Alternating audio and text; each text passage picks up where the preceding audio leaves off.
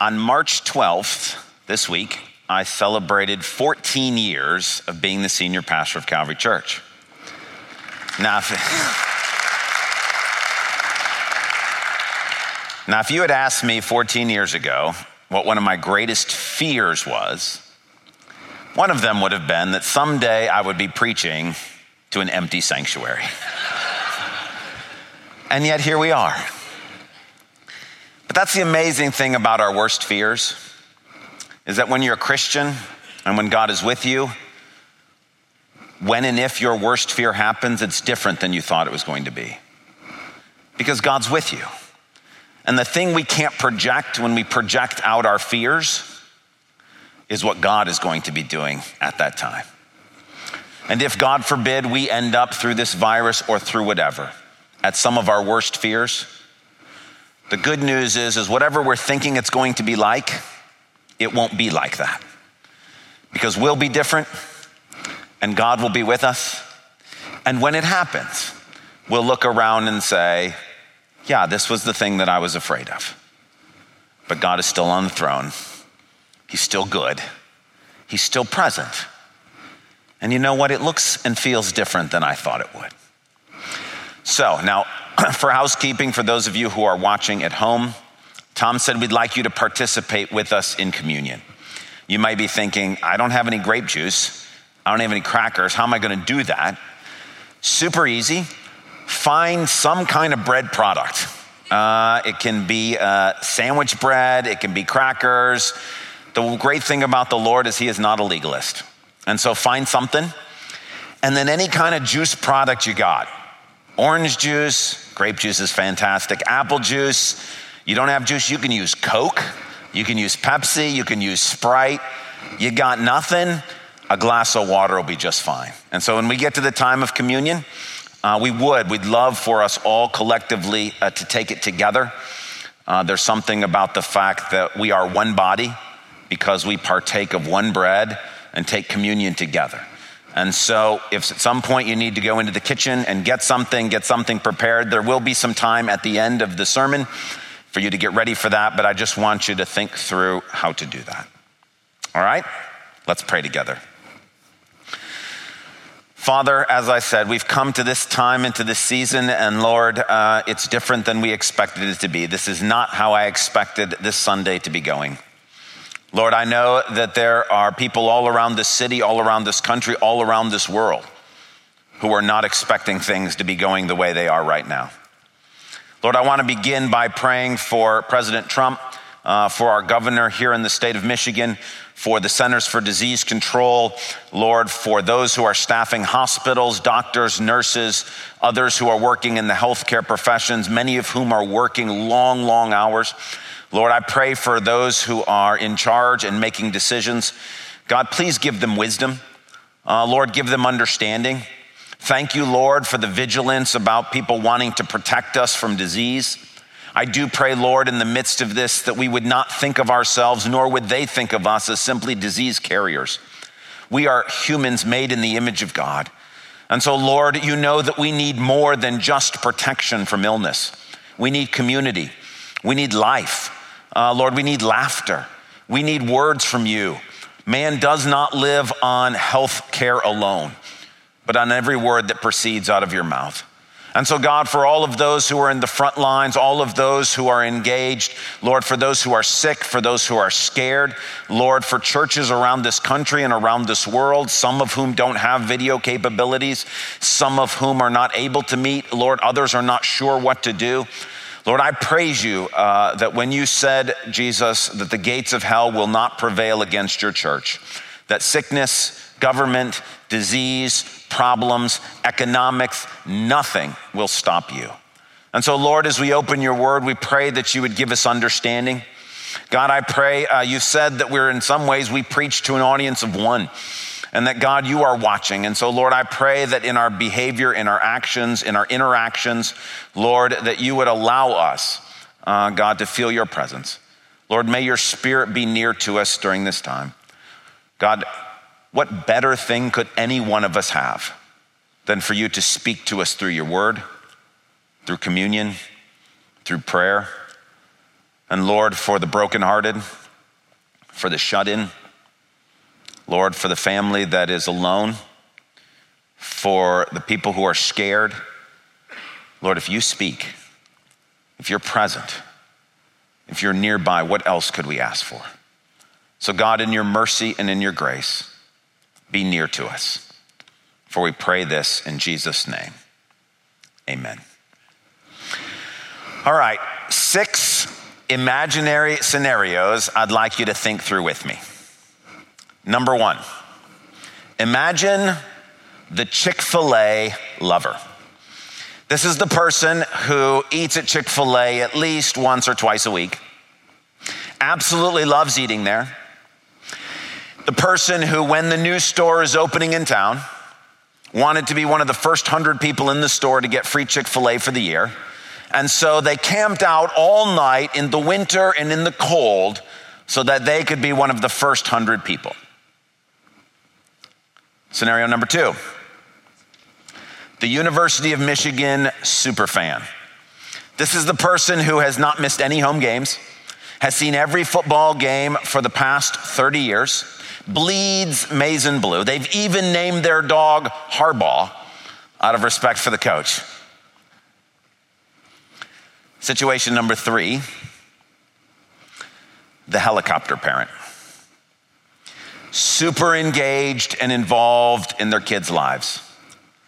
They're there at every event, has not missed a single sporting event or extracurricular event that their child has been involved in. Knows exactly what their grades are at every moment of every day. Involved and engaged, always talking with them, their kids, about what's going on in their life. Scenario or situation number 4, the FIRE person. And by FIRE, I mean financial independence, retire early. This is the person who has made up their mind that they are going to save 50 to 70% of their income, and they are vigorous and engaged in doing this. They love it, actually. They love saving as much money as possible. They're spending as little as possible, and they're all in on trying to be financially independent as soon as possible. Scenario number 5. This is the employee of the month who is employee of the month every month. They love work. They're there all the time. They're fully engaged. They have not taken their full allotment of vacation days in 10 years. They talk about work all the time. They're an excellent, amazing employee. Their workplace loves them. Scenario number 6. This is a junior in high school who has set their mind to getting accepted to an Ivy League school. They are engaged in every honors class, every AP class that you can take. They're doing all the extra credit possible. They're involved in every extracurricular activity. Any free time they have, they're using to prepare for standardized tests. They are set on going to an Ivy League school. What word might you use to describe such people? Well, a word that I would use is passionate. They're passionate about those things. They're passionate about their food. They're passionate about their University of Michigan football. They're passionate about work. They're passionate about their children. They're passionate about financial independence. They're passionate about getting into a good academic college. We might also use the word focused. They're focused on what they're doing. We could even use the word driven. They're driven to accomplish these things. And there's much about those 6 scenarios that we can actually find commendable. But the reason I ask you to think through those 6 situations is because it's possible that in those 6 situations, and we might resonate with different ones, and again, you can swap in or swap out other things like iPhones or coffee or exercise or whatever it may be. There may be things in our lives that we are passionate about, that we are driven or focused on. But there might be a biblical character trait that such people are overlooking. There might be something that God values that we might be missing.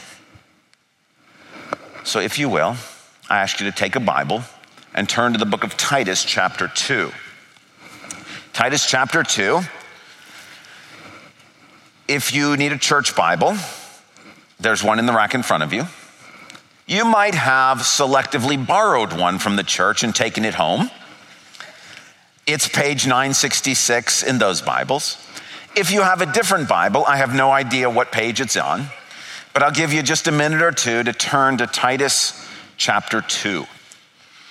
Titus chapter 2, and we're going to talk about a character trait that might be undervalued and overlooked in our society today. We've been going, as you know, through the book of Titus as a church this year, and we've been doing topical series in the book of Titus. In reality, it's not been one long series, it's really 4 mini-series.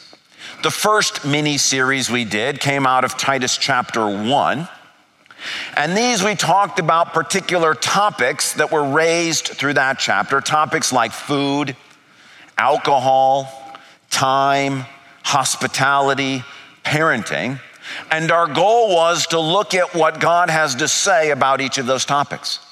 The purpose for Titus and the purpose for us studying it together as a church is because so much of our world feels out of control, and all the more this week, doesn't it?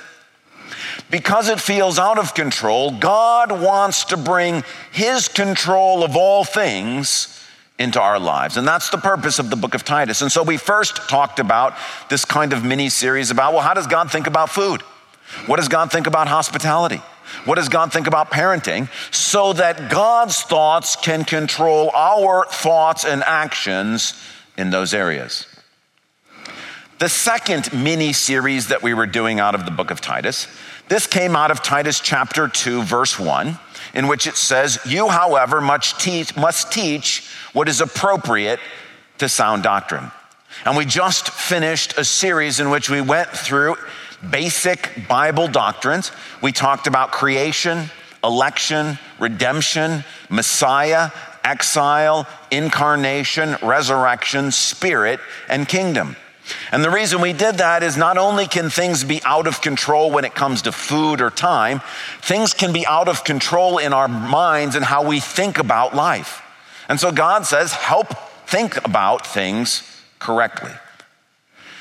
This morning, we're beginning this third mini-series in the book of Titus, and it comes from the rest of Titus chapter 2. And there's a verse that kind of summarizes what this third mini-series is all about. It comes not out of the book of Titus. It comes out of the book of Ecclesiastes, chapter 9, verse 17. Ecclesiastes says, the quiet words of the wise are more to be heeded than the shouts of a ruler of fools. And the idea of what Titus 2 verses 2 and following are talking about is what you might describe as the quiet life. Quiet virtues and qualities, quiet activities, quiet in the sense of our culture may not pay much attention to them. They may not be showy or noticed, but they are incredibly valuable to God. They're an important part of his kingdom. And he longs for us to have these character qualities and activities in our lives so that God's control of all things can be experienced in our lives today. And so for over the next several weeks, we're going to be talking about some of the quieter things, some of the things while the world is shouting, God is quietly whispering, hey, pay attention. These are the character traits. These are the activities that cause us to live godly, dignified, disciplined, holy lives in the midst of a world that is spinning out of control. And to be honest, I had no idea how much it was going to feel like it was spinning out of control back in September when we started this series, but the Lord knew. And if there's any book of the Bible that God has chosen for Calvary Church as we go through this coronavirus issue, it's the book of Titus, because he wants us to live self-controlled, godly, upright lives in the midst of a world in which God is still in control, but it feels like everything is spiraling out of control. So let me read for us Titus 2, verses 2 to 10, and then we're going to talk through this important character quality trait that we've been alluding to this morning. Titus chapter 2, beginning in verse 2. Teach the older men to be temperate, worthy of respect, self-controlled, and sound in faith, in love, and in endurance. Likewise, teach the older women to be reverent in the way they live, not to be slanderers or addicted to much wine, but to teach what is good. Then they can urge the younger women to love their husbands and children, to be self-controlled and pure, to be busy at home, to be kind, and to be subject to their husbands so that no one will malign the word of God. Similarly, encourage the young men to be self-controlled. In everything, set them an example by doing what is good. In your teaching, show integrity, seriousness, and soundness of speech that cannot be condemned, so that those who oppose you may be ashamed because they have nothing bad to say about us.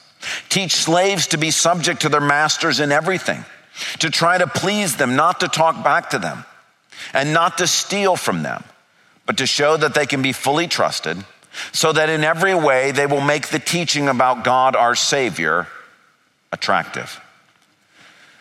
Now, the quality we want to talk about this morning is actually the first quality listed in this passage, but it's a close sister to the third quality that's listed, which also happens to be the one that is mentioned most often in chapter 2 and most often in the book of Titus. The first quality is in verse 2, and it's the word temperate. Do you see the word temperate? If you look over past worthy of respect, you'll see the third quality. This is the one mentioned most often in the book of Titus, and it is the word self-controlled. And so what we're going to be talking about as we begin this series is these two concepts, which are essentially the same idea: temperance and self-control. Now, I want you to think back with me to those 6 scenarios that we talked about. The person who loves Chick-fil-A, the person who's passionate about University of Michigan football, the parent who's super engaged and involved with their kids' lives, the person who is financially independent, wanting to retire early, the person who's employee of the month every month, and the person who is fighting vigorously to get into a super academic school. Now, while we might use the word passionate, driven, focused about such people, let me offer we might not use the word temperate to describe such people. And although it's not obvious, the Bible might not use the word self-controlled to describe such people. Now, before we have any mistakes or misunderstandings, I am not saying that any of those people in any of those situations are somehow, you can't be a Christian, you can't be godly. I'm not saying any of those things. It is possible to be a mature Christian who loves Chick-fil-A. So please don't hear me wrong. But what I am saying is that when we look at those 6 people, in our culture, what we look and value about them is they're passionate. We want people to be passionate about things. We want people to be focused, to be driven. And that's what our culture is shouting to us. And I'm simply offering from God's word that there is another quality, temperance and self-control, that the world is not shouting about, but God is. Quietly reminding us there is great value in temperance and in self-control. Which begs the question, well, what is temperance? What is self-control? Temperance we would define this way: being self-controlled. Not that helpful, I get it. It means being level-headed. One Bible dictionary defines the Greek word that's used here, and listen to the phrase, having no instances of mental or spiritual drunkenness. We often think of temperance going with actual alcohol, which of course it does. But it has to do with the idea, alcohol is when you're out of control. Temperance is the idea that in no mental area, no spiritual area, no emotional area, are we out of control? Are we being controlled by things outside of us, being driven by passions or desires? 2 Timothy 4:5 describes or defines this word, keeping a level head in all situations. That's what the word temperance means. Its sister word, self-controlled, means to be in control of oneself. It's probably best defined by Titus 2, verse 12, which we've been saying all year in our benediction.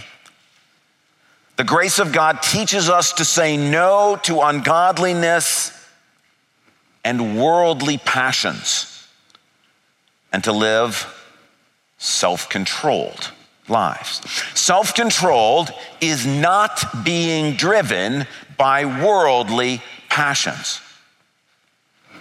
Now let me say up front again, there's nothing wrong with being passionate, as long as you are passionate about the right things. Paul says in Galatians 4, they're zealous, and that's great. We love zeal, as long as you are zealous for the right things. God says, look, love the Lord your God with all your heart, all your mind, all your soul, all your strength. Jesus says zeal for God's house ought to consume us. He says we should hunger and thirst for righteousness. That's passion. That's a good thing.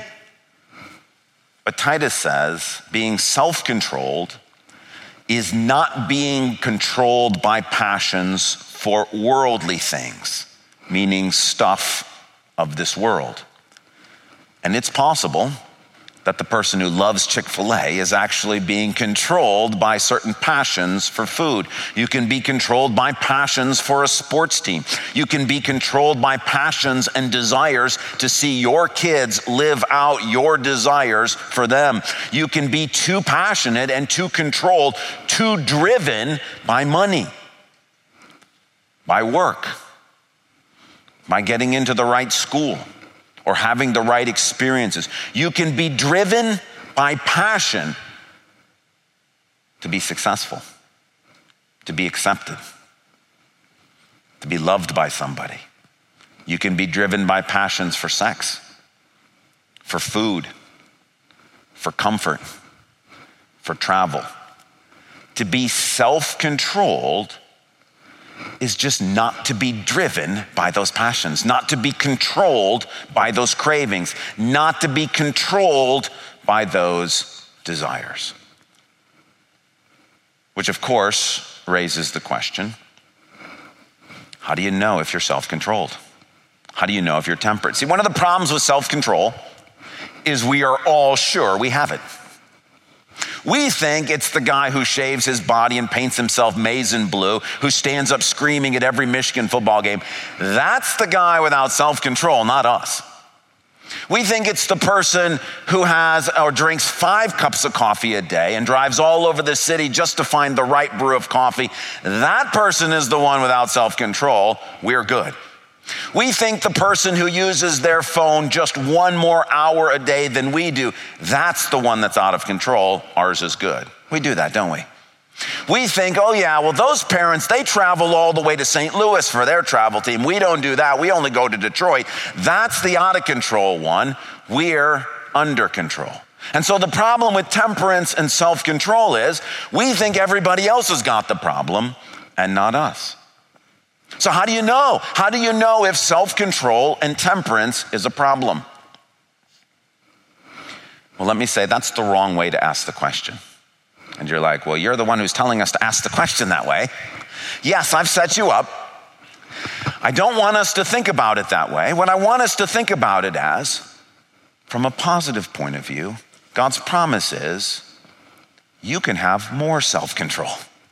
And whether or not your Chick-fil-A eating or your University of Michigan fandom or your work or your money or your coffee or your technology use, whether or not those things are out of control or not, I don't know.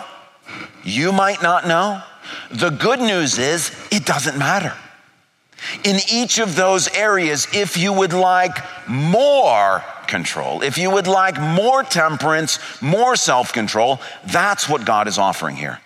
You see, Titus 2 is not a rebuke passage. It's not a passage in which God is angry at us. And I don't think the point this morning is to think, God is mad at me because my life is out of control. Please hear me correctly. God sees that life itself is out of control. And the blessing of being under control, the blessing about not being driven by desires and passions and cravings, God is offering that to us through his Holy Spirit by Jesus' grace. And so the question this morning is not, am I okay or am I not okay? The question is, would you like more temperance in your life? Would you like more control? Would you like more self-control in your life? It's interesting, these things are commanded or talked about in reference to older men. This is a group that you might have thought didn't need to be talked to about self-control and temperance. But God's point is, look, all people can grow in this. And if you look at your sports engagement, your engagement with your children, your engagement with food, how you're dealing with this virus that is all over the world today and how you're thinking about those things, money, and if you think, I would like more control, I would like to experience more of God's control in my life, the blessing is it's available. Which does raise the question I want us to think about. How? How do you grow in self-control? How do you become more temperate? Even if you're an older man and you think, you know what? There's a level of godliness and maturity that I have through these years of experience. How can you be more self-controlled, more temperate? One basic truth and one metaphor that goes with that truth. The basic truth is this, the key to growing in self-control. Offer yourselves to God. This is it. And again, it may seem pretty simple. It may seem pretty basic, pretty straightforward. This is the essence of growing in self-control. Paul says it this way in Romans chapter 12. Therefore, I urge you, brothers and sisters, in view of God's mercy, to offer your bodies as a living sacrifice, holy and pleasing to God. This is your true and proper worship. Do not conform to the pattern of this world, but be transformed by the renewing of your mind. Then you will be able to test and approve what God's will is, his good, pleasing, and perfect will. The irony of self-control is we get it by giving up control to God. That when we offer ourselves to God to say, God, here I am, I belong to you, as a living sacrifice. To grow in self-control, we say to God, God, I'm yours. I belong to you. Many of us have done this. Many of us can remember specific points in our past, maybe recently, maybe in the distant past, in which we dedicated our lives to the Lord, in which we thought to ourselves, you know what, I belong to God, I'm his. The reminder, and it's basic truth, but we all need to be reminded of it, is that as we again and again say to God, my life is yours. I am a sacrifice and I offer myself to you. That is what keeps us from being controlled by our passions, our cravings, our desires, our sinful flesh. The metaphor that goes with this is that God is our good shepherd. The reason we don't have to be passionate about making sure we get to eat what we want to eat is because God is passionate about that for us. That God leads us and guides us. That what God wants for us as our good shepherd is to take better care of us than we could take care of ourselves. That God loves us, that God is near to us, that God is going to protect us, that God is with us, The reason why life can feel out of control, the reason why we don't embrace temperance, is we think everything rides on our shoulders. We think we're responsible for getting into that school. We're responsible for our kids turning out a certain way. We're responsible for being financially independent. We're responsible for making sure that at work we're the excellent worker that's there. And the truth is, your life and my life, we got to give them to God. He's responsible. He's responsible for what school we get into. He's responsible for how our children turn out. He's responsible for how our financial situation takes place. He's responsible for making sure we end up in green pastures beside still waters, full of contentment and joy, having experienced and realized a far better future than we could have designed for ourselves. There is, of course, no greater example of this than what's going on in our world today. In the midst of this virus, in the midst of the fear, in the midst of, I'm not going to get to have graduation. These are painful things. You know, I think of the people at Rockford who worked all this time to be able to put on Mary Poppins and then got it canceled. I just think, oh, that's heartbreaking. You think about teachers that are like, what am I going to do now? I'm supposed to do online teaching with third graders? Is that going to work? How's that going to happen? Life feels out of control. And that's not even to mention is it safe to go to the grocery store? And is the grocery store going to have any cleaning products when I get there? And what about contact with other people? Here's the response. You and I have the opportunity to say to God today, in the midst of this, my life is a living sacrifice. I belong to you. In life and in death. In sickness and in health, and all the things that we go through in the future, with the economy, with the events of life, you and I have a choice to say to God, you're the shepherd, we're the sheep. Lead us to green pastures. God promises, I will prepare a table before you, a communion table, in the presence of your enemy, and your enemy happens to be a disease that you can't see, you can't fight, that you and I have no control over. God says, I do have control. I will anoint your head with oil. I will lead you to places where you can sit in green pastures and still waters. This is what he promises to do, and all we have to do is give our lives to him.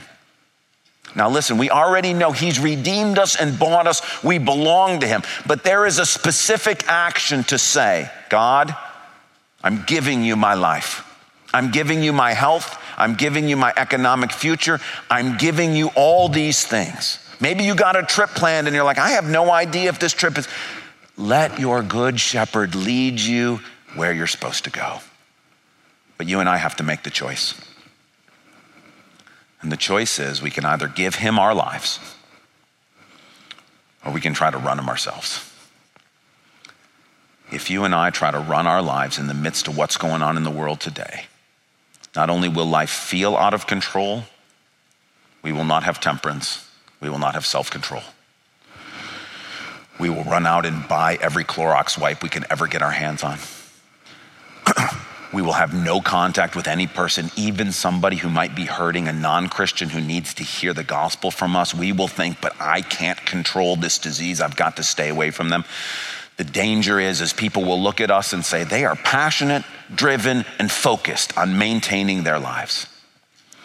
And please, the reason why it's temperance and self-control, we are taking necessary precautions. I'm preaching to a room that's got about 70 people in it. We are taking necessary precautions, but temperance and self-control says, God, we are doing this because you led us here. We've planned about 3 different services this week. We had one on Sunday that we planned, or one on Monday that we started planning. And then Tuesday, the elders met and we said, well, should we really do communion? You know, is that really a temperate and self-controlled thing to do? And the elders met together and we prayed and we made the decision not simply based on what the CDC had to say, but we asked our good shepherd, do you want us to have communion or not? And we felt like he said yes. And so we've been trying all week to figure out, how do we have communion? That's why it would have been a lot easier to just say, well, let's just not do communion this week. But our good shepherd led us to do communion. So we're doing communion this week. Likewise, when the governor said, we really don't want people to meet together in groups of more than 100 except for essential meetings, we didn't just say, well, the governor said it, we got to do it. We got back together and said, Jesus, this is your church. This is your church. What do you want us to do? And we felt at that point, gathering together as the body of Christ is essential. And that there is a need in society and community for people not just to be protected from sickness, but also to be able to have interperson contact, to be able to be present with Jesus. Then the governor said, we are ordering people not to get together. We still didn't really cancel church on the basis of that. We got together again on Friday and said, Lord, this church is yours. If you want us to disobey the governor, we'll disobey. You're our shepherd. We're the sheep. We felt like we heard God say, no, do it the way we're doing it now, which is we're going to essentially cancel church, ask a smaller group to get together, and ask people to meet together in their homes and do these things. I think there is no greater, more important quality going forward in this crisis than temperance and self-control. And if you and I give ourselves to God and say, I'm here as a living sacrifice. You can send me into places where there is sickness. If they need Jesus, I need to go. You can tell me to go and meet with a shut-in or go and visit somebody who is sick or dying or experiencing difficult things. Whatever you want, Lord, I'm yours. You're my shepherd. I'm going to trust you're going to take me where you want me to go. All of this leads us to our time of communion.